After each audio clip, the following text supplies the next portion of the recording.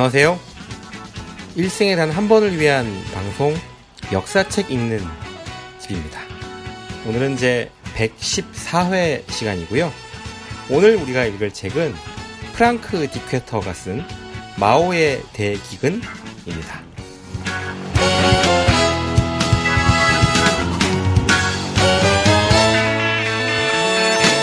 Good evening, everyone, and welcome to the United States of America. And indeed, we have congregated here at this time to celebrate a most treasured wellspring of contemporary music. It is the sound which historians in the far future might catalog under 20th century reed-like emitting diode euphoric. But today the sound lives, and tonight assembled exclusively for your entertainment pleasure from the music capitals of this continent. This is the hard-working all-star show band of Joliet Jake and Elwood Blues. Ladies and gentlemen, these are the Blues Brothers.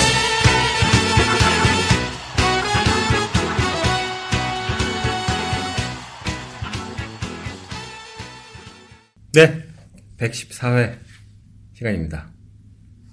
어떻게 지내셨습니까? 지난주, 이번주 제가 좀 바빠가지고, 네. 야근, 이런 주말 출근, 이런 것들을 했더니, 좀, 이제 에너지가 좀 고갈되는 그런 느낌인데, 네. 이게 회사가 다 월별로 결산이라는 걸 할 거 아니겠습니까? 가계부 그렇죠. 쓰듯이 한 달 그렇죠. 지나고 나면, 우리가 얼마나 벌었지, 이런 것들을, 하는데, 이게 사업 범위가 넓고, 경영이 고도화되면서, 단순히 그냥, 우리 얼마 남았구나, 통장에 돈은 얼마 있고, 실제로 재무제표에 찍힌 숫자들은 이런 거구나에서는 사람들이 만족하지 못하는 것이죠. 그래서 자꾸 분석을 해. 뭐가 문제냐? 우리가 이번 달에 매출이 이만큼 늘었는데, 환율 변동분은 얼마만큼이고, 가격이 상승해서 그런 건 얼마고, 물량이 늘어서 그런 건 또 얼마며, 그런 것들을 발라내고,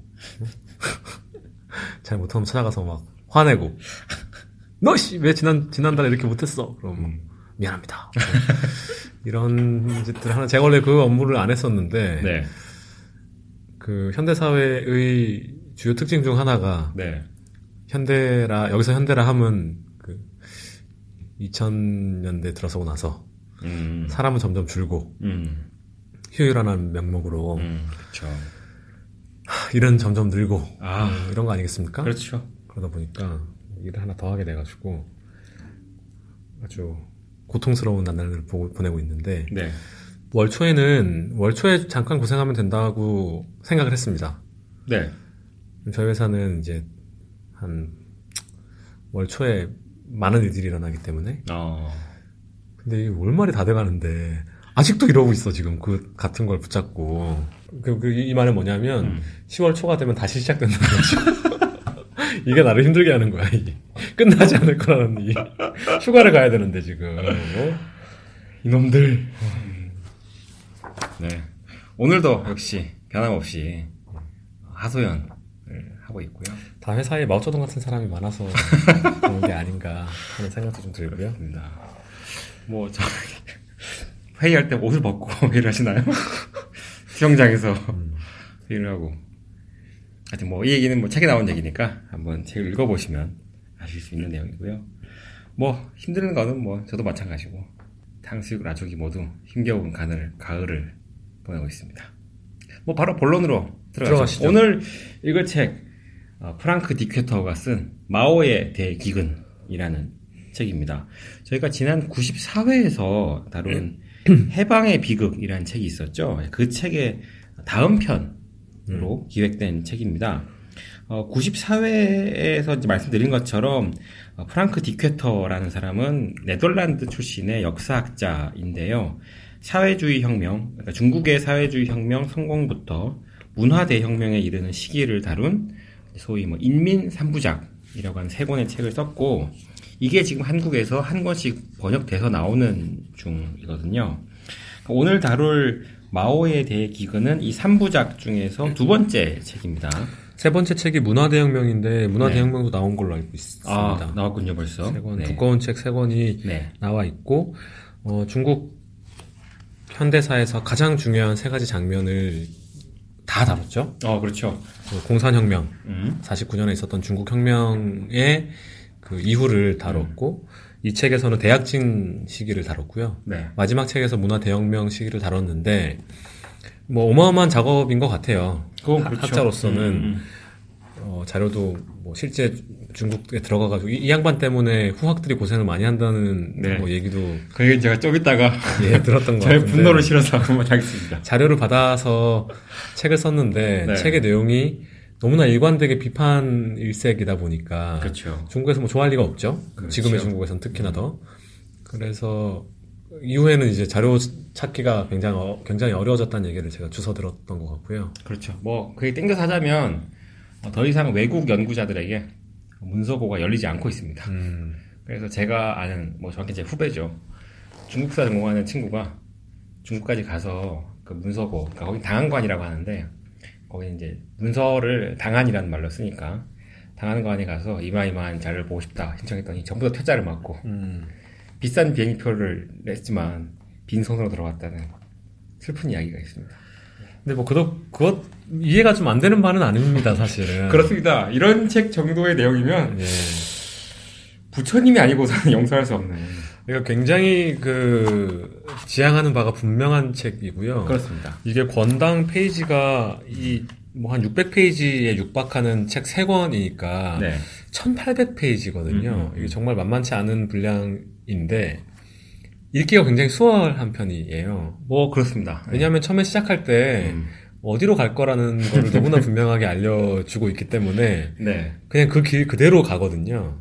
이 느낌상 거의 모든 문단이 하나의 메시지로 귀결되는 것 같은 그런 이미지가 있고 보통 이런 종류의 다양한 자료를 내부 자료를 가지고 그 시대의 실상을 파헤친 책은 초점이 여러 군데 있기 마련이거든요. 그렇죠. 다양한 측면을 드러내야 되니까. 네, 특히나 뭐 세상사라는 게 그렇잖아요. 복잡하지 않습니까? 그렇죠. 이런 면도 있고 저런 면도 있고 뭐 좋은 면이 있으면 또 나쁜 면도 있고 나쁜 면이 있다고 해서 그게 또 100% 다 비난할 만한 일이냐 이거에 대해서는 여러 가지 이야기를 할 수 있는 것이기 때문에 그렇죠. 그런데 이 책은 제가 뭐 3번째 책까지 보지는 않았습니다만 뭐 안 봐도 비디오고요. 이쪽 점 끝에서 저쪽 점 끝으로 좀 죽어라고 달려가는. 그렇습니다. 근데 그거 자체는 의미는 있다고 보여집니다. 최근에 왜 그 칼럼이 실렸는지는 제가 정확히 기억은 안 나는데 네. 대충 읽어서 아마 주은내 뭐 서거 몇 주년 뭐 이런 거였는지 시사인의 칼럼이 하나 실렸어요. 네.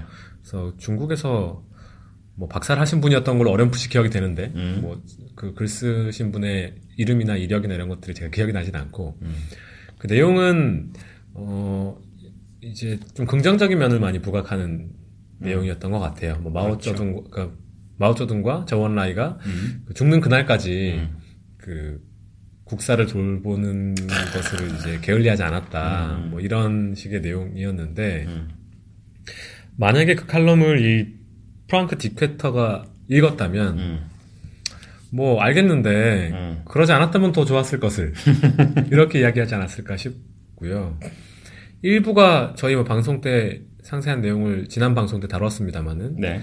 그 혁명이라는 것이 굉장히 낭만적으로 포장되어 있죠. 그렇죠. 중국 혁명, 뭐 다른 혁명과 마찬가지로. 그래서 뭔가 정말 거대한 변화를 이 중국 땅, 또 아시아, 또 전 세계에 가져온 어마어마한 사건이다.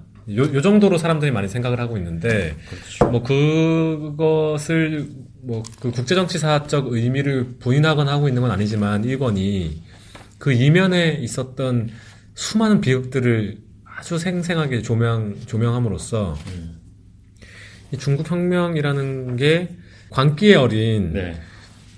어떤 활동이었다. 그래서 수많은 사람들이 어이없는 이유로 죽어나가고 뭐 굉장히 비참한 그 중국 인민들이 굉장히 비참한 몇 년간을 보냈다는 거를 논증을 하고 있는 책이라고 하면 이 마오의 대기근 이 책은 말씀드렸다시피 이제 책 제목에 대약진이란 말이 없지만 영어로 하면 마오의 그레이트 페민인데 네. 이게 뭐 대약진을 약간 이렇게 뭐라고 해야 되나, 꼬아서 쓴 것처럼 느껴질 정도로. 그렇죠. 뭐 대약진 기간이지만 사실은 그게 대기근으로 불러야 되고, 뭐 우리가 뭐 말하자면 이 책에서 그렇게 얘기하고 있는 건 아니지만, 뭐 북한에서 고난의 행군. 그렇지. 이렇게 얘기하는 시기가 뭐 이때의 시기였다는 점을 얘기를 하면서,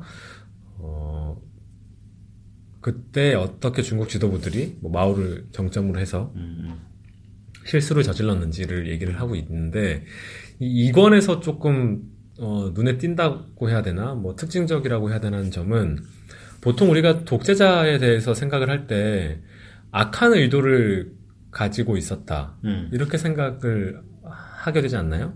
뭐 그렇죠. 뭐 굉장히 많은 사람들을 죽인 독재자에 대해서 우리가 생각을 할 때 그 개인의 어떤 욕심 때문에, 그 자기 가족들의 뭐 부를 늘리는 것 때문에 사람들을 희생하고 뭐 이렇게, 보통 그런 이미지가 이제 있죠. 그렇죠. 그러니까 자기가 뭘 하는지 알고 있었다는 생각이 들기는 하는데, 이 책은 마오쩌둥이 이 기간 동안 과연 본인이 뭘 하고 있었는지 알았던 것인가, 진심으로 나라를 위하는 마음으로 뭔가를 했는데 나라가 이 꼴이 된 것 같은 인상을 저는 좀 받아서. 네네. 왜 방송 들으시는 분들 중에서 보신 분들 많겠지만, 뭐 멍부, 뭐 그렇죠. 똑개, 뭐 있잖아요. 근데 이제 똑은 똑똑한이고 멍은 멍청한이고 부는 부지런한이고 개는 게으른의 이제 대표인데, 그걸 조합을 하는 거죠. 그래서 내 상사가 멍부다, 예를 들면 멍청한데 부지런해, 뭐 멍개야, 멍청한데 게을러.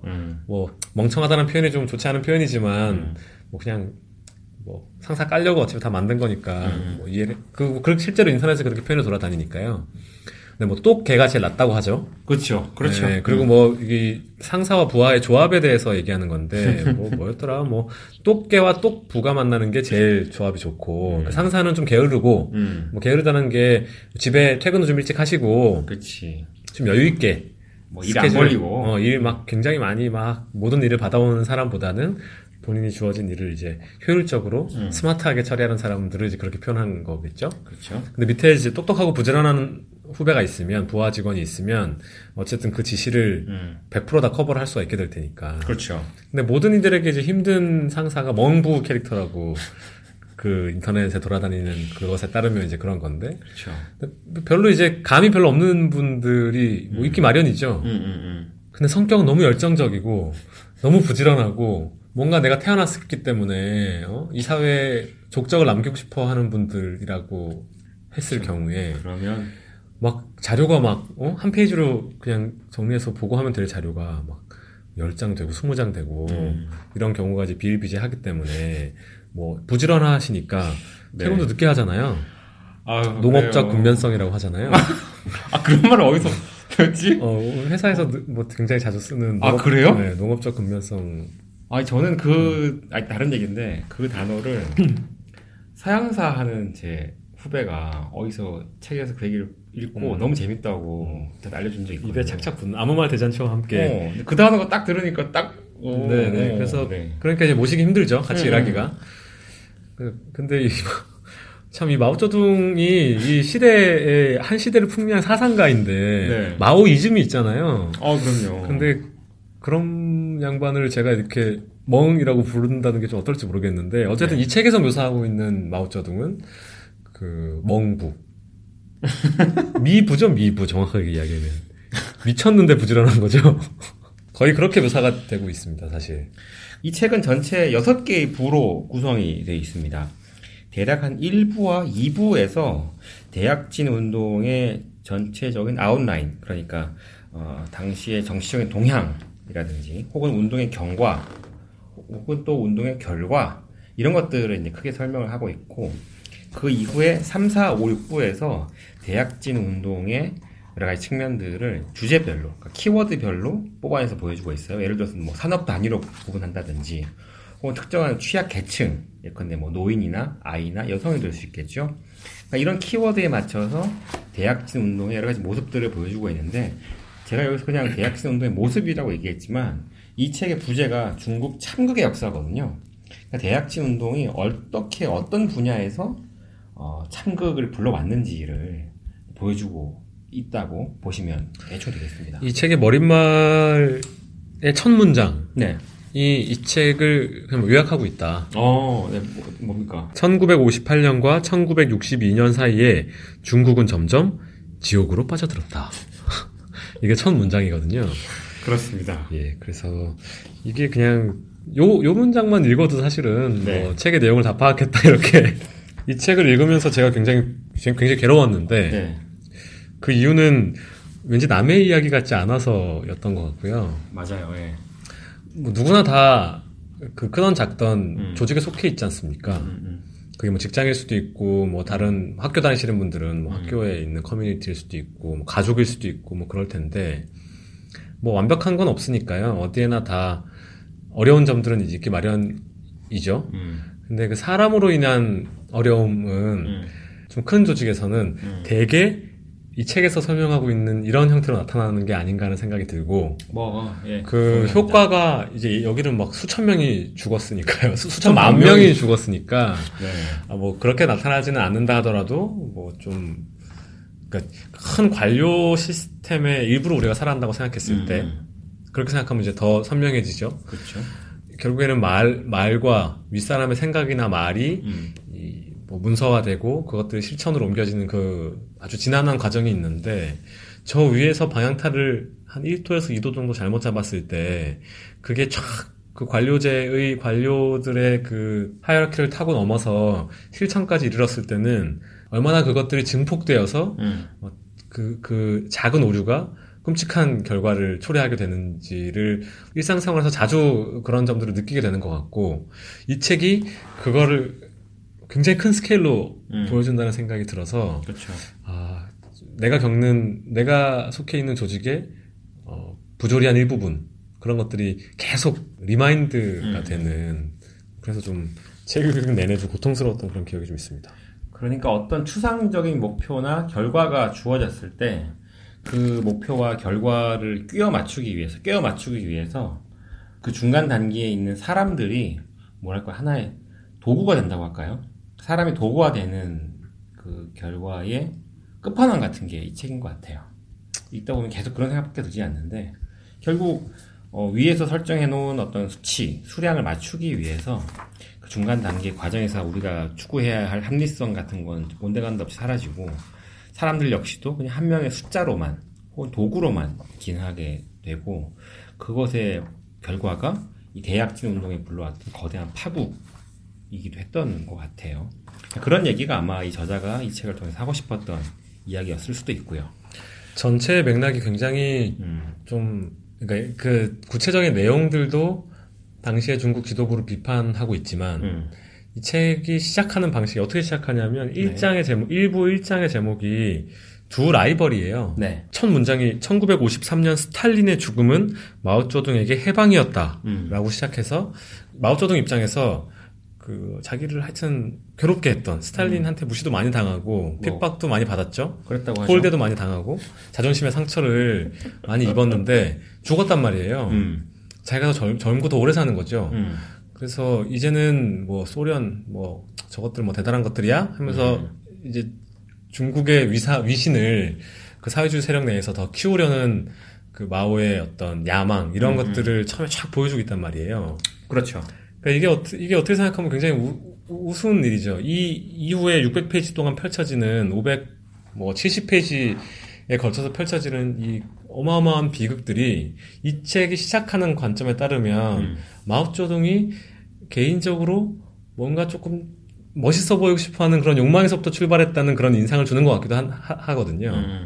이게 처음 시작이 예를 들어서 뭐 혁명의 그 소란이 좀 끝나고 그 이제는 나라를 정말 제대로 발전시켜야 되겠다는 중국 지도부의 열망 뭐 이런 것들로 이런 내부적인 논의나 뭐 이런 것들로 시작했으면 책이 주는 전체적인 인상이 조금 달라졌을 수도 있는데 이 1장의 서술을 쭉 놓고 보면 스탈린 그러고 나서 후르쇼프 이 두 소련 지도자와의 그 어떻게 보면 좀 개인적인 경쟁심 같은 것들을 많이 묘사하고 있단 말이에요. 네, 그렇죠. 그러다 보니까 읽는 사람 입장에서는 야, 이 인간이 지 혼자 좀 잘난 척 좀 해보려고 나라를 이 꼴로 몰아갔구나. 실제로 뒤에서 얼마나 뭐 면밀하게 사전 검토가 되어 있었는지는 몰라도 뭐 철강 뭐 생산 면에서 뭐 우리가 영국을 따라잡겠다 뭐 이런 발언이 나온 취지도 여기 써 있는 대로만 쭉 읽어보면 마치 그냥 즉석에서 소련이 이렇게 연설을 하니까 더 본인이 돋보이고 싶어서 즉석에서 마치 발언한 것처럼 서술이 되어 있단 말이에요. 그 진위 여부에 관계없이.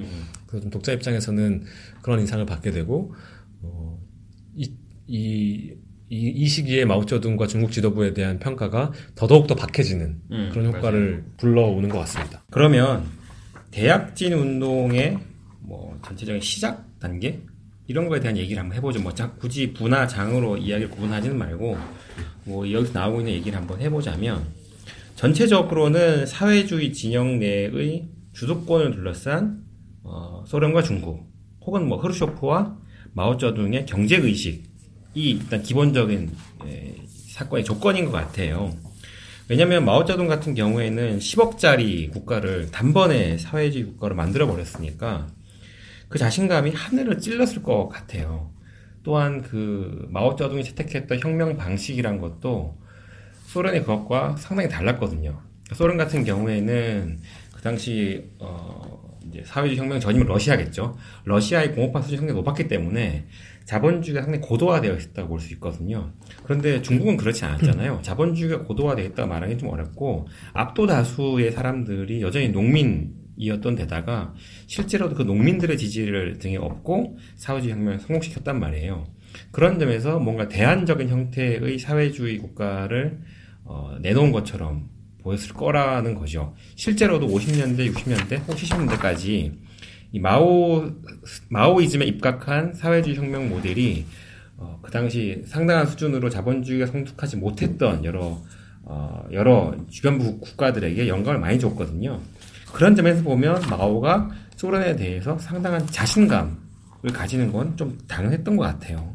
그런데 이 스탈린이 죽고 나서 크루쇼프가 했던 게 스탈린 격하 운동을 했단 말이에요. 그러니까 스탈린 격하시키는 게 어떻게 보면 1차적으로는 마오한테는 좋아 보일 수도 있어요. 그 전까지는 자신의 권위를 계속 침해해왔던 소련의 스탈린을 격하시키는 운동이니까. 그런데 또 한편으로 마오는 스탈린을 싫어하기도 했지만 동시에 스탈린의 권위에 도전하는 것이 자신의 권위에 도전한 것처럼 느껴질 수도 있었다라고 이 책에서는 이제 설명을 하고 있단 말이죠. 그런 면에서 흐르쇼프에 대한 마오의 감정은 좋을 수가 없었겠죠. 그래서 실제로 흐르쇼프를 대하는 마오의 태도가 굉장히 좀 어떤 면에서 놀랍기도 합니다. 깔아보는 흐르쇼프를? 네, 굉장히 깔아보는 인상이었다고 하잖아요. 그래서 이 책에서만 묘사를 보게 되면 흐르쇼프와 마오가 1대1로 만나는 장면이 사회주의 진영의 두 지도자가 만나는 장면이라고 상상하기 힘들 정도로 약간 흐르쇼프는 좀 어딘지 모르게 좀 쫄아 있는 것 같고 마오는 좀 과하다 싶을 정도로 과시적으로 흐르쇼프를 대하거든요.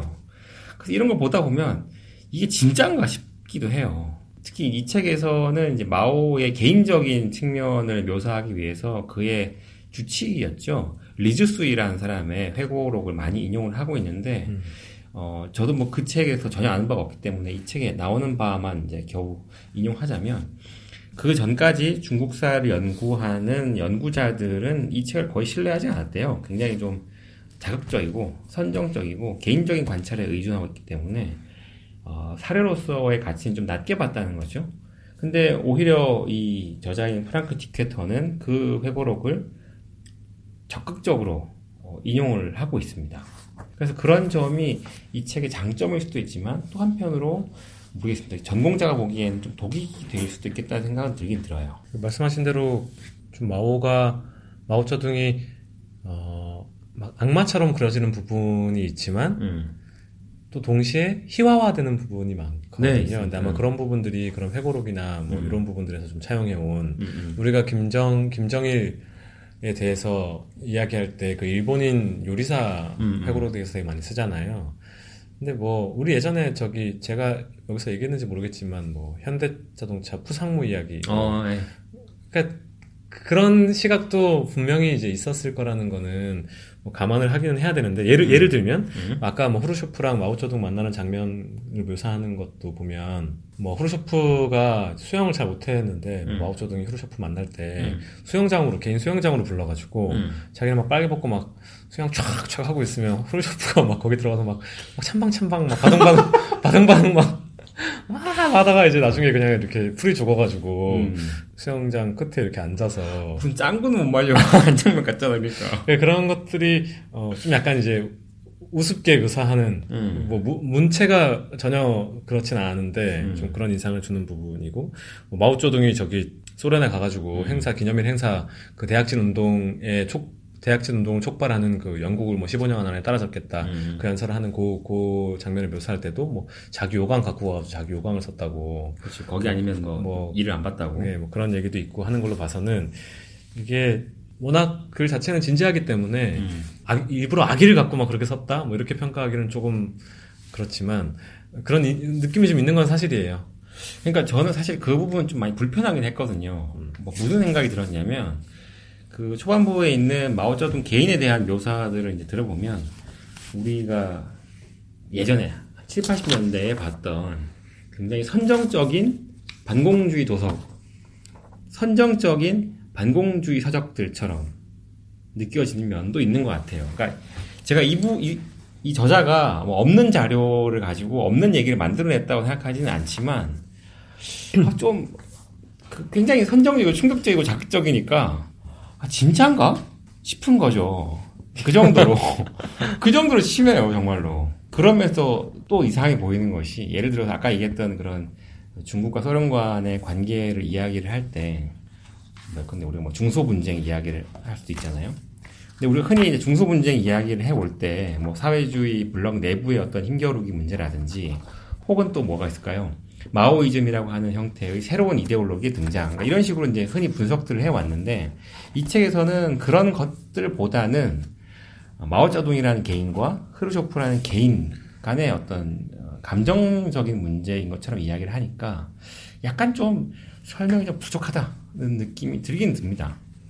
근데 그럼에도 불구하고 그런 저자의 관점이 저는 완전히 기각되어야 한다 이런 생각은 좀 덜 했는데, 그것은 그만큼 제가 예전에 무슨 골리앗이니 다윗이니 뭐 이런 얘기 막 했던 적이 있었는데, 마오쩌둥이 아시아의 거인 중에 거인이잖아요. 그건 맞죠. 그것에 누구도 이의를 제기하지 않는 거고, 그게 거인이지만 없었으면 더 좋았을 거다 이렇게 생각하는 사람들만 있는 게 아니잖아요. 중국 공식 역사에서는 뭐 여전히 마오쩌둥이 역사상 가장 위대한 이제 지도자로 추앙을 받고 있고, 뭐 서구에서는 더 그렇다고 이 책에 따르면 이제 그렇고, 우리나라에서도 마오쩌둥에 대해서 좋게 평가하는 경우가 많죠. 꽤 있죠.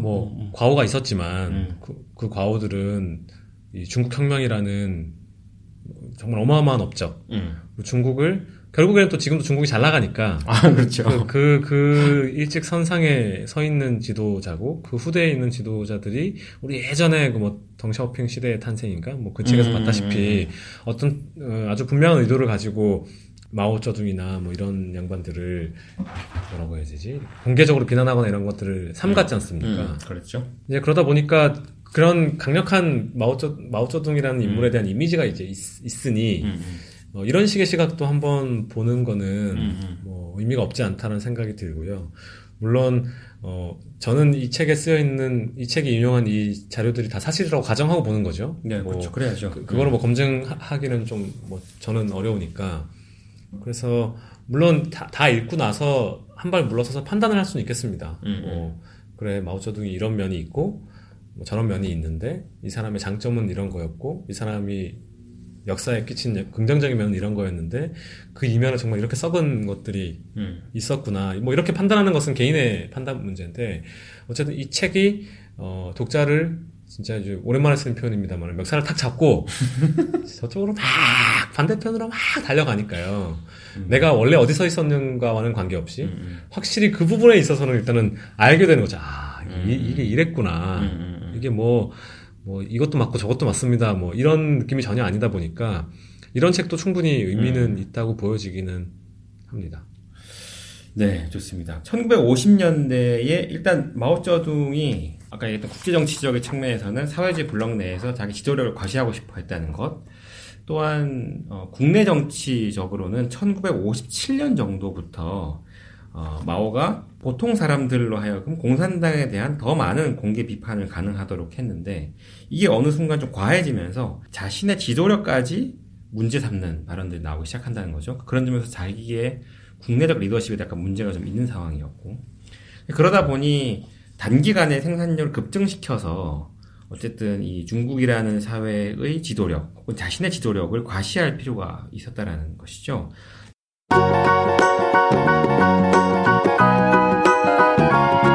여러분은 지금 이 생에다 한 번을 위한 방송 역사책 있는 집을 듣고 계십니다.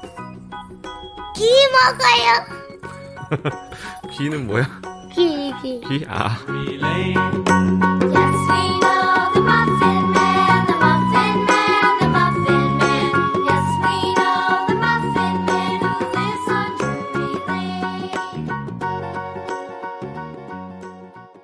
그러니까 그런 상황에서 단기간에 생산력을 급증시키는 것 이것은 사실은 곧 낙후된 농업국가였던 혹은 자본주의가 충분히 성숙하지 못했던 중국의 입장에서는 단기간에 사회주의로 바로 도약할 수 있는 방법이기도 하거든요. 그리고 그 과정에서 자본가 계급, 비록 소수였지만 자본가 계급과 반혁명 분자를 일소해서 사회주의 또 더 나아가서는 완전한 무계급 사회인 공산주의로 이행할 필요가 있죠. 그렇게 해서 자신의 지도력도 과시하고 사회주의 진영 내에서의 리더십도 강화할 수 있는 거죠.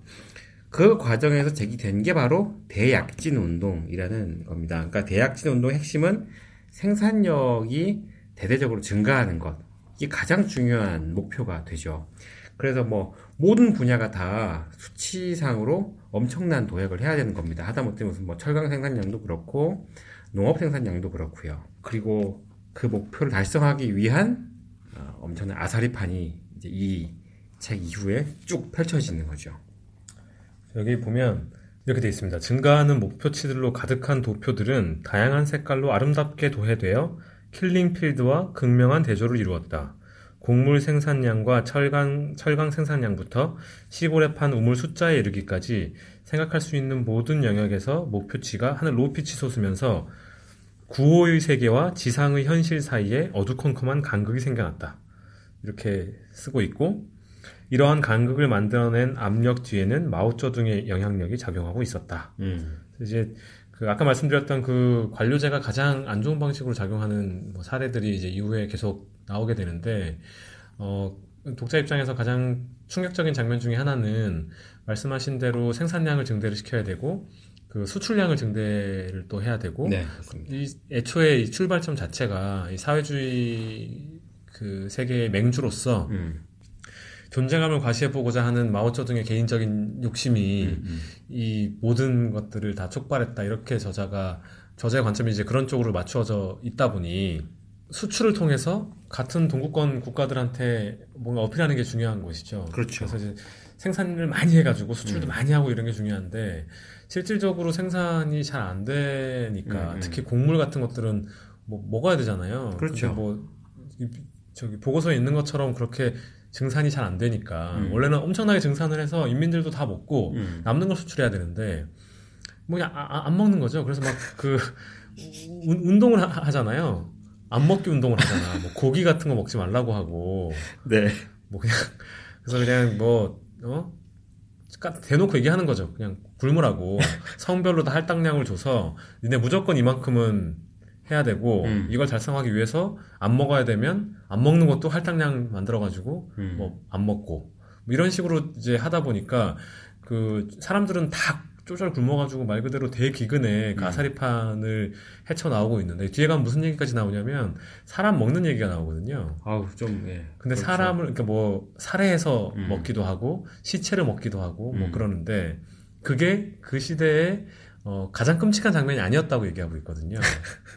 절대 아니었다 이런 식의 표현을 하고 있으니까 이게 정말 먹고 살기가 힘들긴 힘들었죠. 근데 그것이 이 책의 묘사에 따르면 정말 99.9% 인재인 것이고, 그렇죠. 그 인재도 오늘날 이렇게 그냥 한 발 떨어져서 관찰자 입장에서 봤을 때는 뭐 약간 헛웃음 나오는 그런 거죠. 그렇죠. 중국의 위상을 과시하기 위해서 수출을 많이 해야 돼. 수출을 많이 하려면 증산이 돼야 되는데 증산이 안 되니까 우리나라에 사는 사람들 먹지 마. 이렇게 되는 거거든요. 그래서 뭐 중국의 비교적 최근에 유행했던 책 중에 뭐 나라는 점점 부자가 되는데 개인은 점점 가난해진다 뭐 이런 주제의 책들이 중국 내에서 되게 유행하고 있었던 것 같기도 하고요. 저희 뭐 사람의 목소리는 빛보다 멀리 간다? 그 책에서도 그런 얘기가 많이 나왔던 것 같은데 어떻게 보면 중국에서 계속 이어지는 사람이 너무 많아. 이게 뭐 되게 흔한 관용어구처럼 쓰인다고 하잖아요. 그렇죠.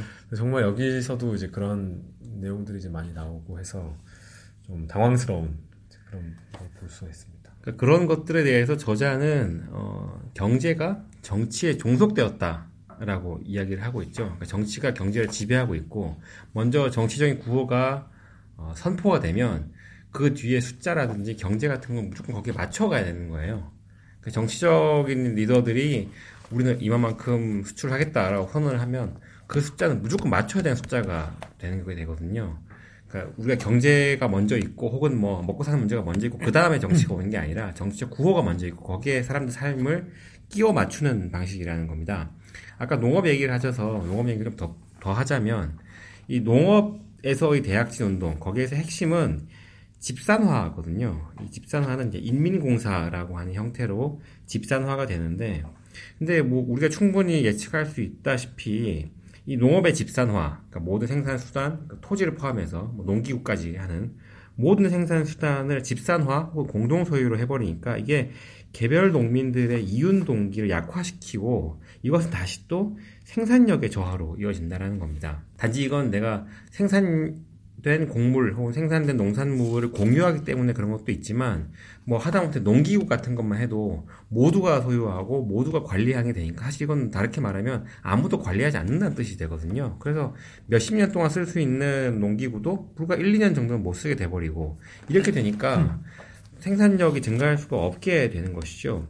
도리어 그 과정에서 강조된 것은 또 숫자들만 강조가 되는 겁니다. 예를 들어서 뭐 비료가 확충되어야 하는 할당량이 주어지면 또 거기 맞추기 위한 숫자만 채워지는 것이고 각 개별 개인들에게는 할당된 노동 시간만 준수하는 게 중요한 문제가 되죠. 그래서 내가 예를 들어서 뭐 아침 9시부터 저녁 6시까지 일을 하도록 한다. 그러면 시간만 채우면 되니까 노동을 하지 않고 감시하는 사람들 눈을 피해서 뭐 그냥 그늘 쉬면서 시간을 때우는 게 비일비재했다는 거 아닙니까? 그렇게 되면 이 대약진 운동이 애초에 기도했던 생산력의 증가, 생산량의 증가를 달성하기는 뭐 당연히 불가능하다고 볼 수가 있겠죠. 그런 면에서 목표한 어떤 생산량과 실제 생산량의 괴리는 점점 더 커질 수밖에 없고 다만 이 실제 생산량이 계속 부족해지니까 또 이게 숫자가 안 맞잖아요. 목표 숫자 안 맞잖아. 그럼 허위 보고가 또 올라간다는 거예요. 허위 보고가 계속해. 이렇게 되면 역시 또 상층부에 있는 권력 상층부에 있는 정치적 리더들은 계속 오판을 거듭하게 되죠. 아까 얘기하신 수출하는 문제만 해도 거듭 거짓된 보고가 올라오니까 아 우리가 굉장히 성공하고 있구나 라는 판단을 하게 된다는 거죠. 생산량이 증가했으니까 그러면 수출도 되겠네 해서 또 수출량이 또 할당이 내려오고 이게 계속 돌고 돌면서 사람들의 비극을 계속 에스컬레이트한 그런 측면이 있죠. 이 책을 보다 보면 저희가 예전에 한번 읽었던 그 100년의 급진이라는 책이 생각이 나기 마련인데 이 책 중에 이제 중국이 겪은 8차례의 위기라는 챕터가 있고 그렇죠. 그 책 내용 보면 뭐 여러 가지 이야기들이 있지만 그 중국이 성장하는 과정에서 닥친 그 위기를 그 농촌 사회에 전가했다 이런 표현들이 겉흡해서 계속 나오거든요. 그렇죠. 근데 그 말은 이제 여기 있는 내용을 좀 읽어보면 그 일단 이 책에서 얘기하는 첫 번째 위기는 1960년대거든요. 진짜 이거 시기네요. 예. 그 전에도 중국 경제가 위기였다고 원태진 그 글쓴이도 이야기를 하고 있는데 그 전의 위기는 국민당 정부가 저질러 놓은 위기가 이어졌다 이렇게 평가를 하고 있고 마오쩌둥의 신중국이 그 국민당이 남긴 경제적 난맥상 앞에서 어떤 활동을 했는가 이렇게 뭐 물은 다음에 대답하기를 토지개혁을 시행했다 이렇게 얘기를 하거든요. 근데 우리가 뭐 토지개혁의 의미나 이런 것들에 대해서 예전에 뭐 동아시아 부패의 기원이나 이런 책에서도 좀 봤고, 뭐 우리 앞으로 하게 될지 안 할지 모르겠지만 아시아의 힘이라는 책에서도 그 토지개혁이 그 장기적인 경제 발전에 어떤 영향을 미쳤는지, 긍정적인 영향을 미쳤는지 기술을 하고 있는데 이 책에서는 토지개혁의 의미를 어떻게 보고 있냐면, 토지개혁이란 무엇인가 88%의 농민을 전통으로 돌아가게 하는 것이다 이렇게 쓴 다음에, 대다수의 인구가 농촌으로 회귀해서 자급자족을 함으로써 여기가 웃깁니다. 정부는 그들이 어떻게 사는지 신경 쓸 필요가 없게 되었다. 그죠? 12%의 도시 인구만 신경 쓰면 그만이었다. 그러니까 이제 이거를 그 부담을 덜어내고 버리는 것처럼 여기서 쓰고 있어요. 그렇죠. 그러니까 국가 예산이나 이런 것들을 전혀 안 쓰고 얘네들한테 그 알아서 살아라 이렇게 이제 얘기한다는 건데, 동시에 1960년대에 첫 번째 위기를 넘어오면서 이제 이야기하는 거는, 첫 번째 위기는 1960년대로 GDP가 마이너스 성장하고 경제의 지출이 감소하며 재정이 적자로 돌아서서 큰 위기가 폭발했다. 이에 중국은 제1차 상산 하향 운동을 전개했다. 1960년대의 위기 폭발로 인해 발생한 막대한 비용은 사회로 전가되었다라고 하고 나서, 이는 자본의 원시적 축적 과정에서 필연적으로 치러야 하는 대가였다. 이 자본의 원시적 축적이라는 게 뭐냐면, 외부 자본이 도입되지 않는다면 대규모의 노동력을 투입해야 비로소 자본의 부족을 상쇄할 수 있다. 절대적으로 부족한 자본은 개별적인 수준의 노동력으로는 결코 대체할 수 없다. 노동력을 상당한 규모 이상으로 집중하고, 게다가 그것을 준군사화해서 투입해야만 대체할 수 있다. 따라서 각 인민공사를 민병단으로, 대대를 민병영으로, 소대를 민병련으로 하는 준군사화 편제를 시행했다. 이렇게 돼 있거든요. 그러니까 이게 한편으로는 농촌 사회를 버리는 것이죠. 국가 재정 의무로부터 독립시키는 것인데, 좋은 말로 하면. 그렇죠. 또 다른 한편으로는 자본의 원시적 축적을 위해서 농촌 사회에 있는 노동력을 준군사화해서 활용한단 말이에요. 이거 두 가지가 동시에 일어나니까 자급자족을 해야 되는데 나라가 날 챙겨주지 않으니, 뭐 노동력은 다 그 자본 축적을 대신 하기 위해서 징발이 돼버리니까 먹고 살 길이 없는 것이죠. 그렇죠. 뭐 일을 해야 먹을 게 나오는데 먹을 걸 대신 주지도 이 책에 우리 오늘 읽은 책으로 돌아가면 제대로 안 준다는 거잖아요. 그렇죠. 도시에서는 그 공산당원들이 배부르게 배부르게 먹으면서 기근을 뭐 지낸다고 뭐 챕터 제목이 그렇죠. 일부 계층은 잘 먹고 잘 살았다는 거예요.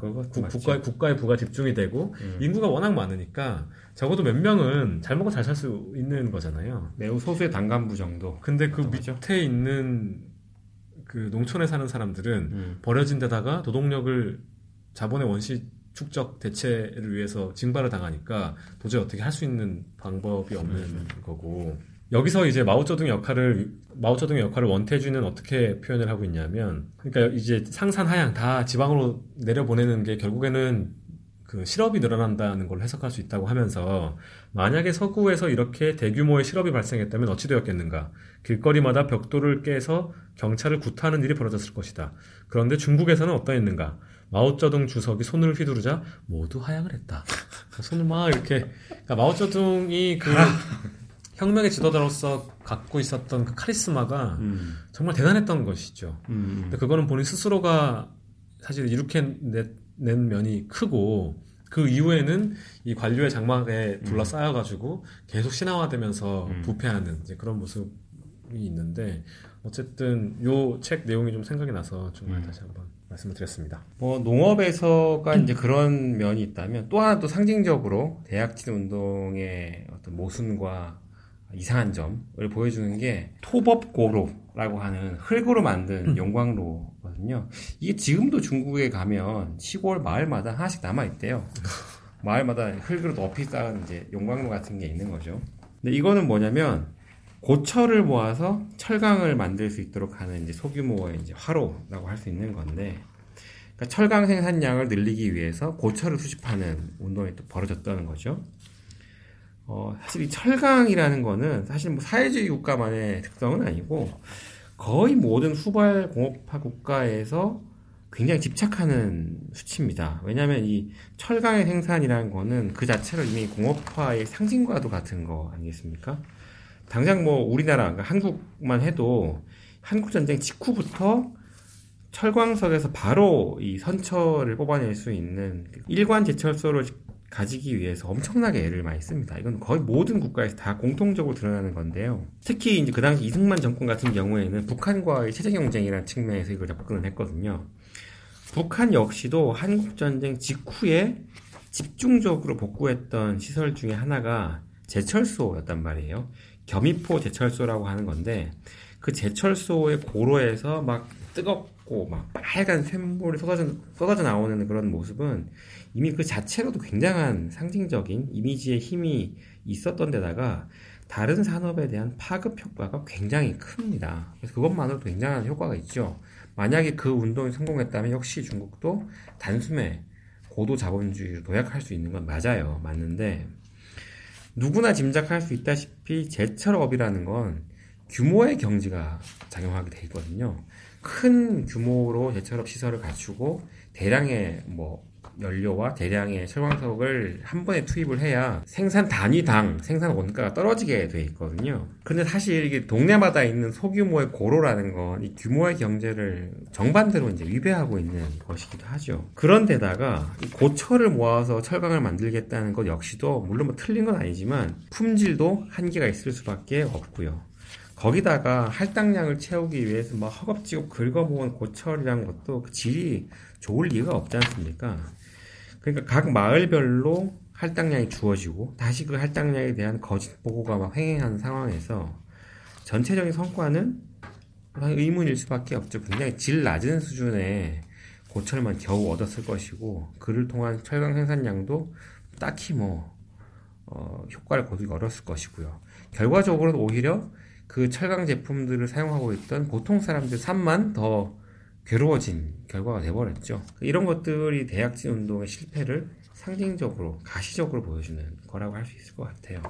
한 2년 동안 이 짓을 하고 나니까 이제 너무 상황이 안 좋아져가지고 59년쯤 가서는 그 정식 그 관료 시스템을 밟아서 올라오는 보고서 말고 뭐 예를 들면 우리 같은 국정원 같은 데서 이렇게 뒤로 목소리 VOC 취합해가지고 올려보내고 이런 것도 보면 이제 점점점 그 심각한 상황이 당연히 네, 뭐 여기 없죠. 보면 뭐 마오쩌둥이 바보가 아닌 이상이야 자기도 그걸 몰랐을 리가 없다 뭐 이렇게 하고 있잖아요. 약간 시기의 차이가 있긴 하지만은 가장 중요한 지도자 중 하나였던 류샤오치도 직접 그 마을 돌아보면서 참상을 목격하고 그걸 이제 보고를 한다는 얘기도 나오죠 여기에. 네, 뒤에 가면 이제 그런 얘기가 나오는데 뭐 59년 7월에 무슨 큰 회의를 했다는 거잖아요. 거기서 주로 개긴사는 펑더화였죠.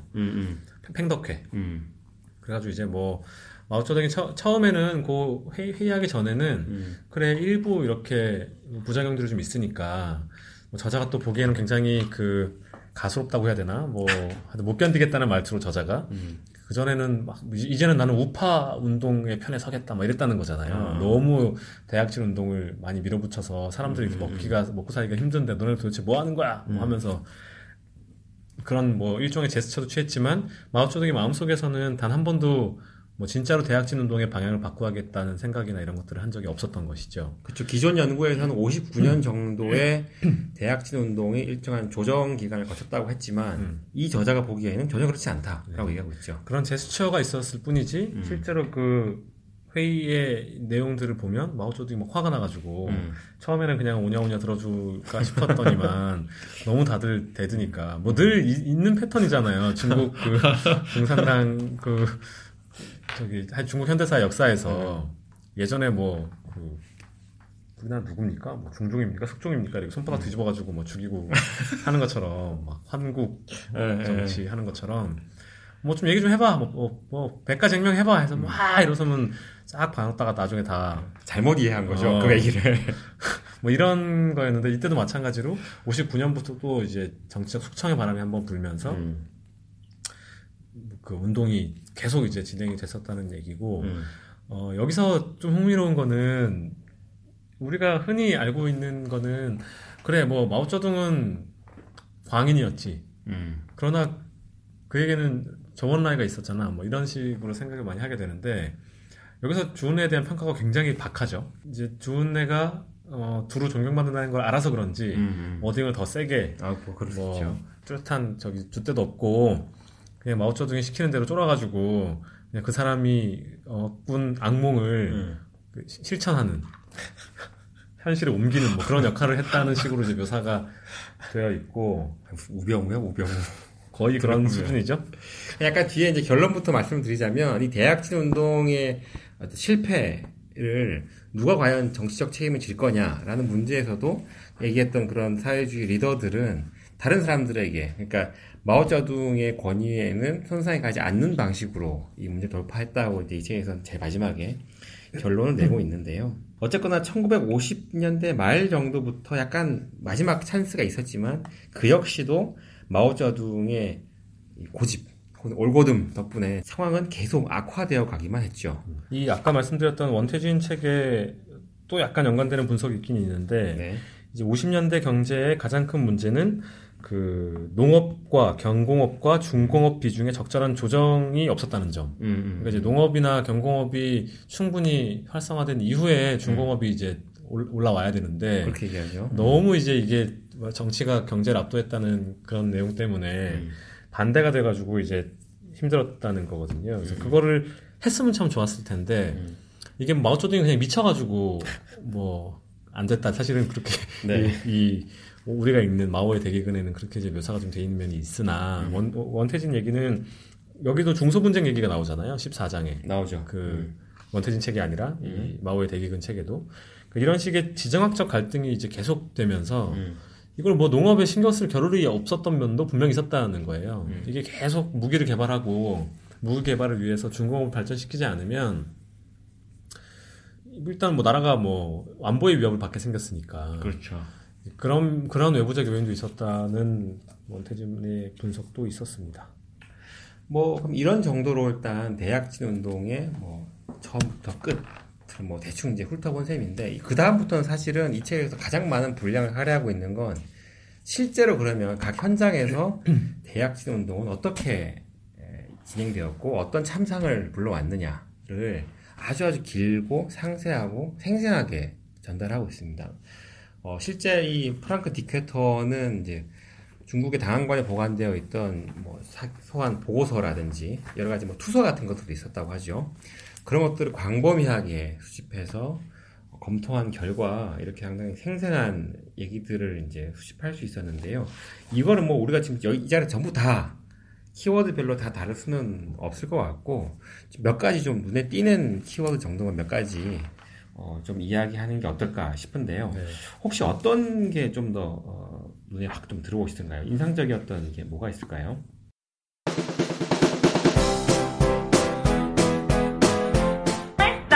지성인의 장소 대구구에 가요!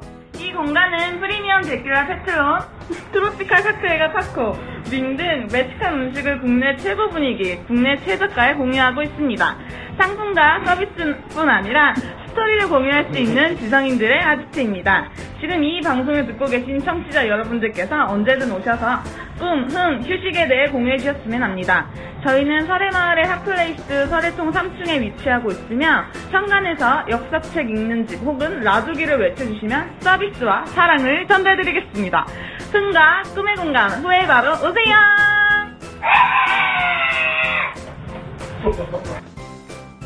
행고 후에 서초구 설해로 지읒길 19번지 반포종합운동장 맞은편 현대자동차 안쪽 골목에 있습니다.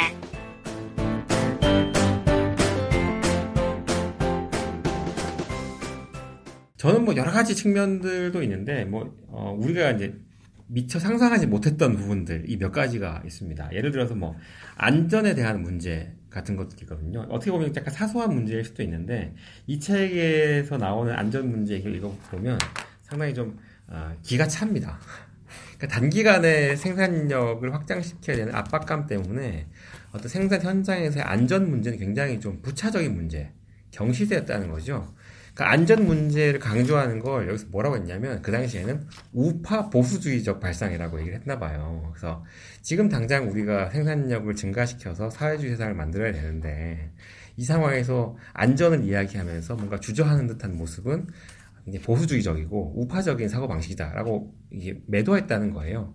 그래서 점점점 더 노동자들과 뭐 농민들은 더 위험한 노동 조건에 내몰릴 수밖에 없었고, 또한 단기간에 많은 사람들이 생산 현장에 투입되다 보니까 미숙련된 사람들이 투입되면서 또 그로부터 발생하는 문제들 또 발생한다는 거죠.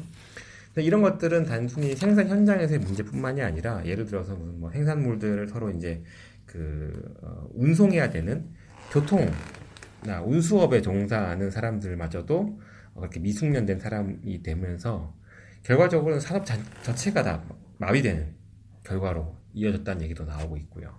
그리고 또 하나 좀 이게 무서운 게 식인 얘기가 이제 잠깐 나오잖아요. 뭐 식인에 대한 이야기는 뭐 그래 그럴 수도 있지라고 상상할 수 있는 범위인데, 그 챕터의 제일 마지막이었나? 제가 상상을 하지 못했던 게 있는 게 땅에 묻힌 시신까지 끄집어내서 이걸 비료로 썼다고 하더라고요. 그런 것들은 정말 상상을 초월하는 일이었고, 당연히 뭐 자식들을 사고 파는 문제들 이런 건 너무 일상적인 일이었고, 되게 이런 식의 이제 이런 식으로 사회가 궁지에 몰리게 되면 이런 모순을 가장 집중적으로 받는 사람들은 그 사회에서 가장 취약한 계층들, 그러니까 자기 스스로를 방어할 수 있는 능력이 가장 부족했던 사람들에게 집중되기 마련이잖아요. 그 대표적인 케이스로 이 책에서 들고 있는 게 여성과 아이와 노인이죠. 아이 같은 경우에는 굉장히 어린 나이부터 노동에 동원되었고, 아이들에 대한 충분한 보육이라든지 관심은 당연히 기울어지지 않았겠죠. 여성들 역시도 무분별하게 노동 현장에 동원되고, 그러다 보니까 상시적으로 성추행이나 성폭력 혹은 성매매의 위험에 노출되어 있었던 것이고, 노인은 뭐 더 말할 필요도 없겠죠. 생산 능력이 떨어진 노인들에게까지 돌아갈 소비품 같은 건 없었을 테니까요. 그런 식으로 상당히 다방면에 걸쳐서 이 모순이 축적되고 있었다는 겁니다. 이 책 전반을 통해서 관찰되는 거는 그 인간을 얼마나 하찮게 생각했는가, 그 시기가 얼마나 오랫동안 지속되었는가 하는 점인 것 같고요. 비약일 수 있겠습니다만은 아까 이제 조직 내부에서 일어나는 여러 가지 비합리적인 일들이 이 책에서 묘사되는 부분하고 겹치는 부분이 있다 이렇게 말씀드렸었는데, 네.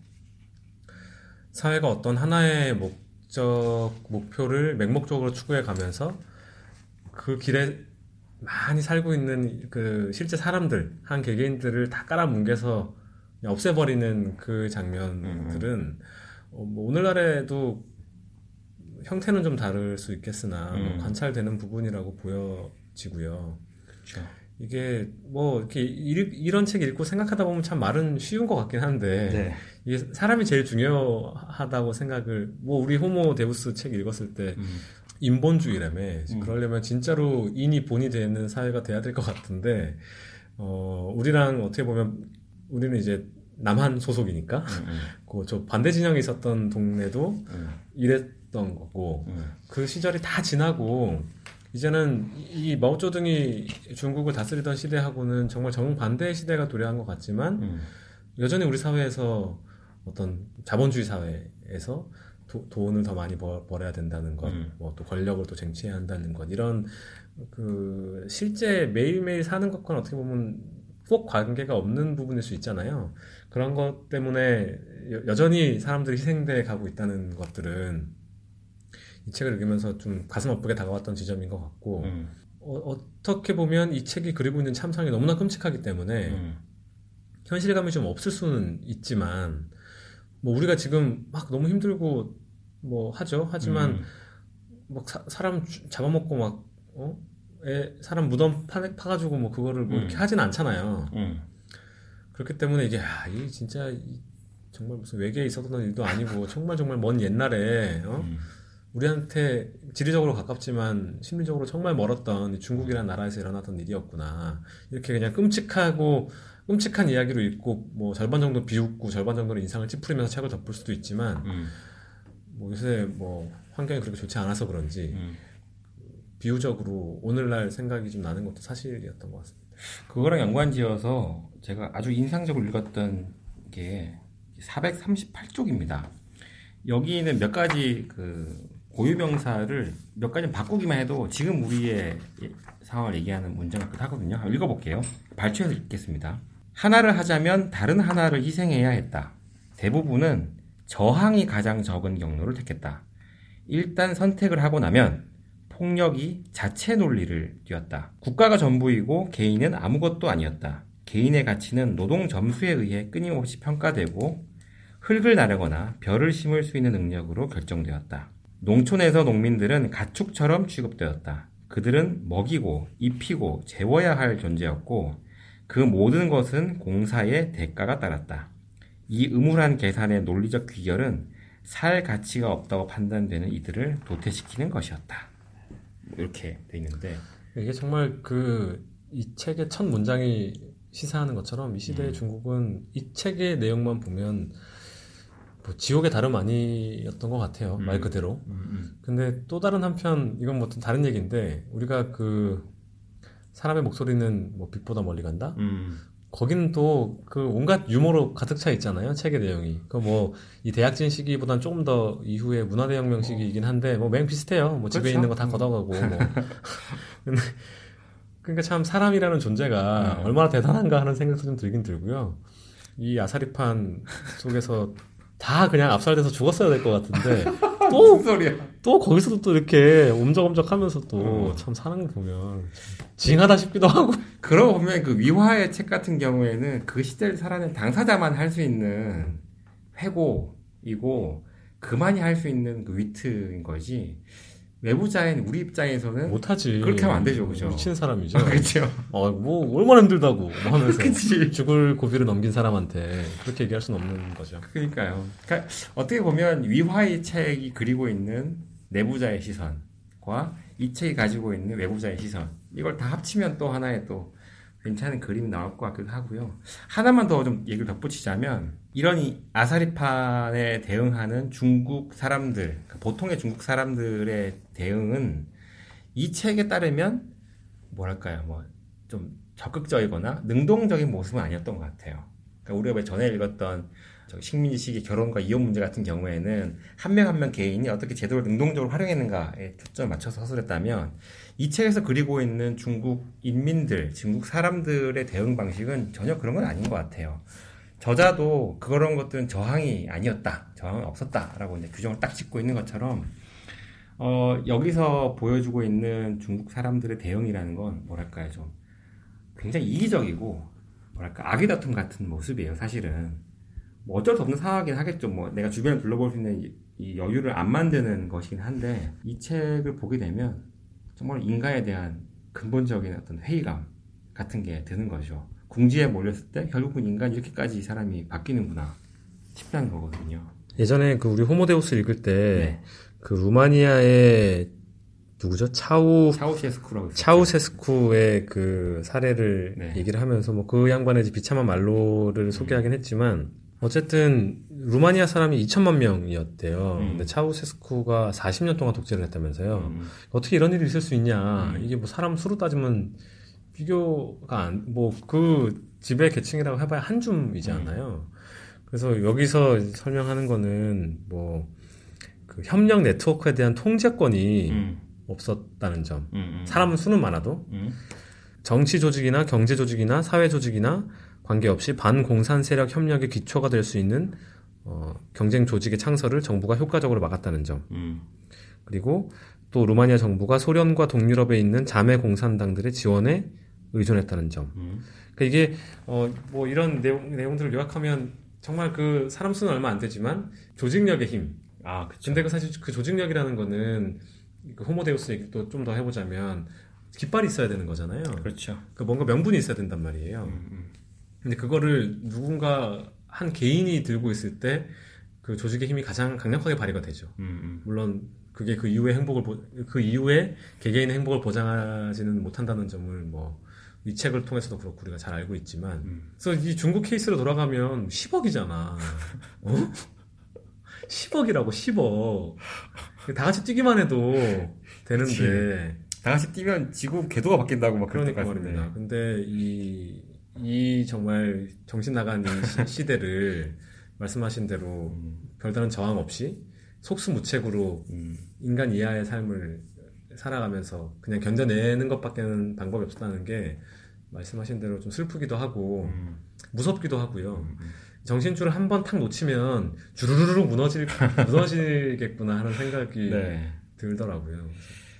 그러니까 이런 책을 읽고 나면 우리가 응당해야 되는 생각은 정말 개판이었구나 하고 이제 비웃고 끝날 것이 아니라 이런 개판이 다시 반복되지 않으려면 어떻게 우리가 다르게 행동해야 하는가 거기까지 생각이 미쳐야겠죠. 뭐 그게 정확히 뭔지는 저도 지금 잘 모르겠습니다만은 그런 생각을 좀 해보게 하는 독서였던 것 같습니다.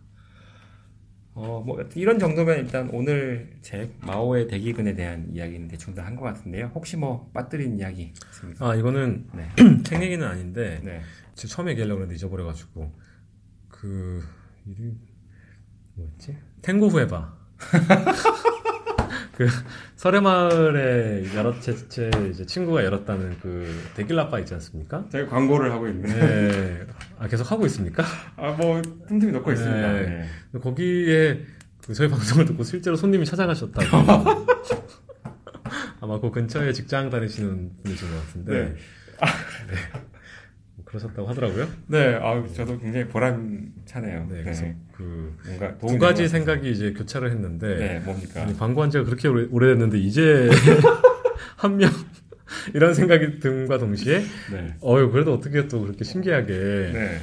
광고를 했는데 듣고 가서 뭐 저를 나조개 형님이라고 칭하시면서 어쨌든 되게 감사하다는 말씀을 드리고요. 네. 지난주에 저희 회사 앞에 찾아왔었는데. 누가요? 그 사장님이? 네, 그 사장이 그 얘기를 아주 즐겁게 하면서 네. 한 번은 자기가 출장 갔을 때 오셨다고 하고 그다음에 한 번 더 오셨대요. 두 번? 네네. 괜찮으니까 여러 번 간 거 아니겠습니까? 그렇군요. 뭐 다른 여러분들께서도 네. 한번 탱고 후에봐. 저희 한번 나중에 또 네. 뒤풀이 한번 또 가야죠. 네, 하기로. 참고로 저도 아직 못 가봤는데. 그러게 말입니다. 광고를 손수 편집하시는 우리 탕수육도 못 가보셨는데. 네, 그렇습니다. 하여튼 우리 탱고 후에봐 많이 사랑해 주시고요. 그럼 오늘 책은 여기까지 하도록 하고 독서근황 하도록 하시겠습니다.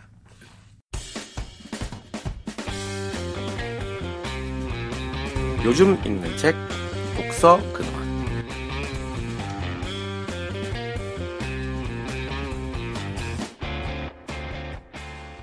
네, 독서근황 시간입니다. 어떤 책 읽고 있는지 얘기하는 시간이죠. 제가 지난 시간에 조선 성리학 지식 권력의 탄생이라는 책을 읽고, 네. 제가 연이어서 그 방송할 때 좀 말씀드렸는데, 조선 유학의 거장들인가? 맞아요. 하는 책을 이어서 읽었거든요. 하정조 선생의 책이죠. 거기 나오니까 남명 조식의 이야기도 한 챕터가 아주 길게 있고, 네. 그 책 얘기하려고 제가 책도 가져오긴 했는데, 네. 너무 힘들어가지고, 그 책도 꺼내서 펴서 읽어보고 네. 해야 되는데, 그 다음 시간에 하기로 하고, 네.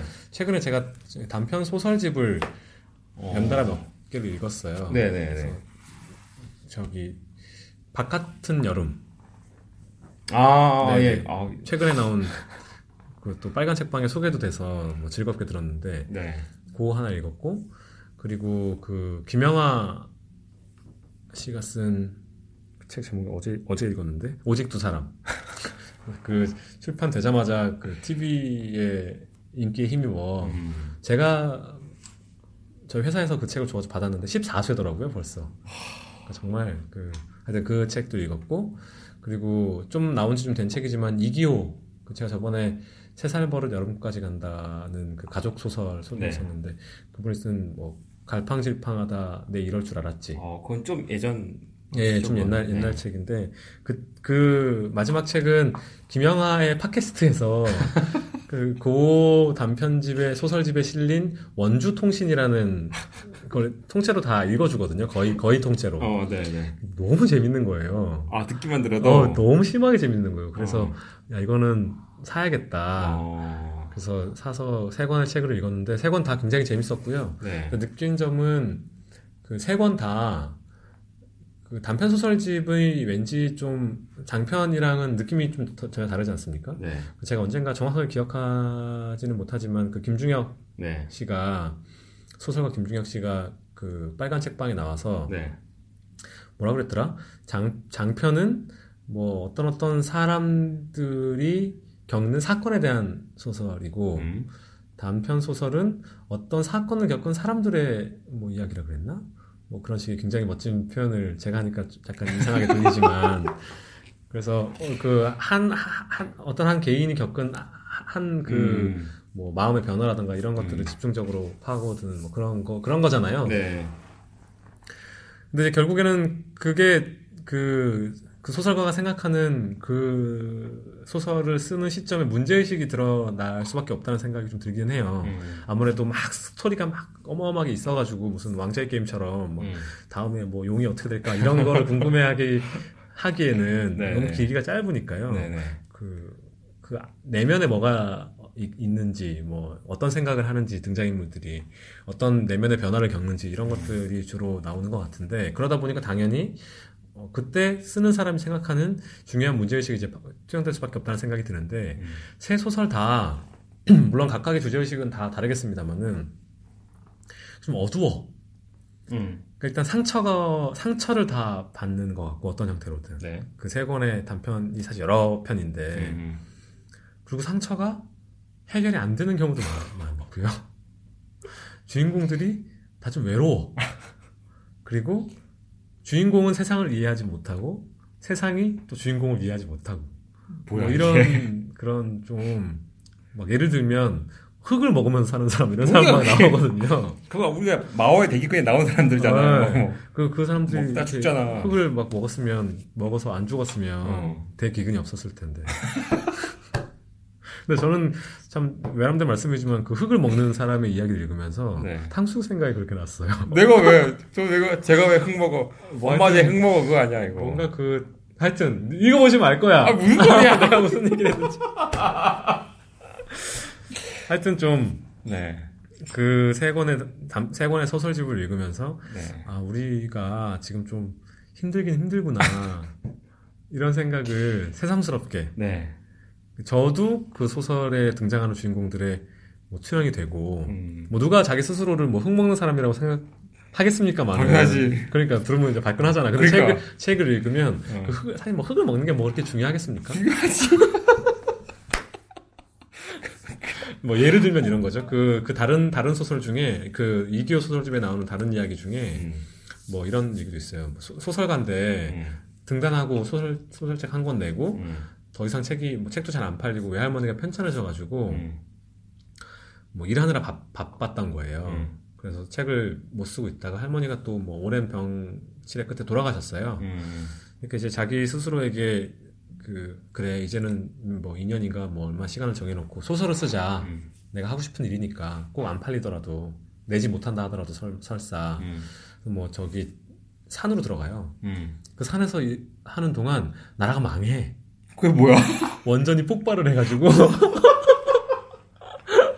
그래서 그 유엔이 들어와가지고 그러니까 통일이 돼. 막 사람들이 휴전선을 뚫고 막 방진 그 쟤들이 막 떨어지니까 시겁해가지고 막 쫙 올라가서 뭐 지뢰 밟고 몇 명 죽긴 하는데 어쨌든 통일도 막 되고 막 하여튼 SF 소설이네. SF 소설 같죠. 근데 이제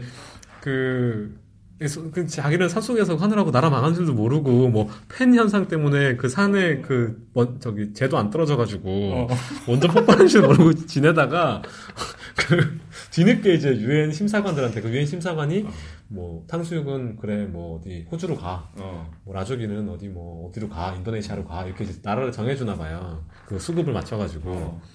근데 자기 이제 뭐 잘 모르겠지만 뭐 프랑스 좋아 보니까 프랑스로 보내주세요 그랬더니. 소설가라는 걸 증명만 할 수 있으면, 뭐, 내가 한번 긍정적으로 내가 어필해볼게, 뭐, 이렇게 심사관이 얘기한단 말이에요. 그래서 그걸 이제 막 증명하기 위해서 교보문고에 가서 자기 책을 찾는 뭐 그런 과정이에요.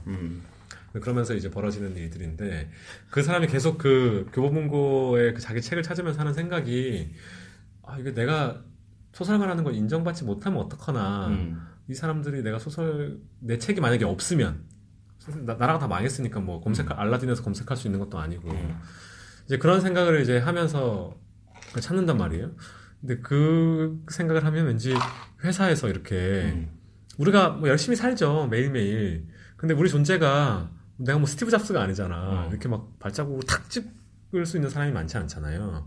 그러면 내가 이 개고생하는 게 뭐 월급도 뭐 대단히 많아서 내 삶을 바꿀 수 있을 만한 금액의 월급을 받는 것도 아닌데 근데 사는 게 무슨 의미일까 이게 뭐 이런 생각 누구나 다 하잖아요. 근데 그런 책 읽으면서 이제 뭐 그런 식의 그 동질감이라던가 뭐 동질감을 느끼는 동시에 약간 씁쓸해진다거나 이런 느낌이 좀 있는데 세 소설 모두 똑같은 여름, 오직 두 사람, 오직 한 사람? 아니 오직 두 사람, 오직 두 사람, 그다음에 갈팡질팡하다 내 이럴 줄 알았지 세 권의 소설집이 다 좀 그런 느낌을 주는 소설들을 담고 있어서 읽을 때는 굉장히 재밌어요. 제가 얘기해보니까 막 어떻게 보면 좀 황당하잖아요. 뭐 흙도 먹고 막 난리 나잖아.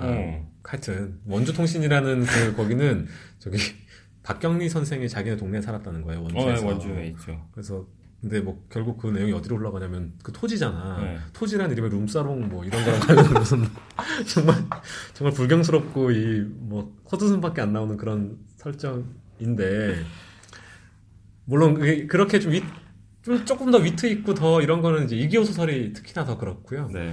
뭐 김영하는 김영하 소설의 느낌대로 굉장히 매끈한 경영학도가 쓴 것 같은 그런 소설 느낌이면서 약간의 그 무거운 마음을 갖게 하고 또 김혜란은 또 김혜란 나름의 또 저는 잘 모르지만 그런 게 있으니까. 제가 요즘 읽고 있는 책은 저도 문학입니다. 신라 탐정 용담 책입니다. 셜록 홈즈처럼 홈즈와 왓슨처럼 여기도 이 탐정인 용담은 스님이거든요. 스님이고 화랑인 연문덕이라는 애가 이제 콤비를 이뤄서 하는데 이거는 사실은 제가 이 책을 보려고 본 게 아니고 저자 때문에 봤거든요. 저자가 이문영이라는 분인데 아시죠? 그래서 이게 익숙하구나 제목이. 그렇죠. 그러니까 이 저자인 이분은 이제 그 뭐 고대사를 특히 소재로 해서 여러 가지 대중 출판물들을 많이 낸 분인데 소설가이기도 하고 뭐 게임 시나리오도 쓰신 적이 있대요. 근데 이분의 이런 주 필드 때문에 제가 알게 된 건 아니고 이분이 운영하는 개인 블로그가 있어요.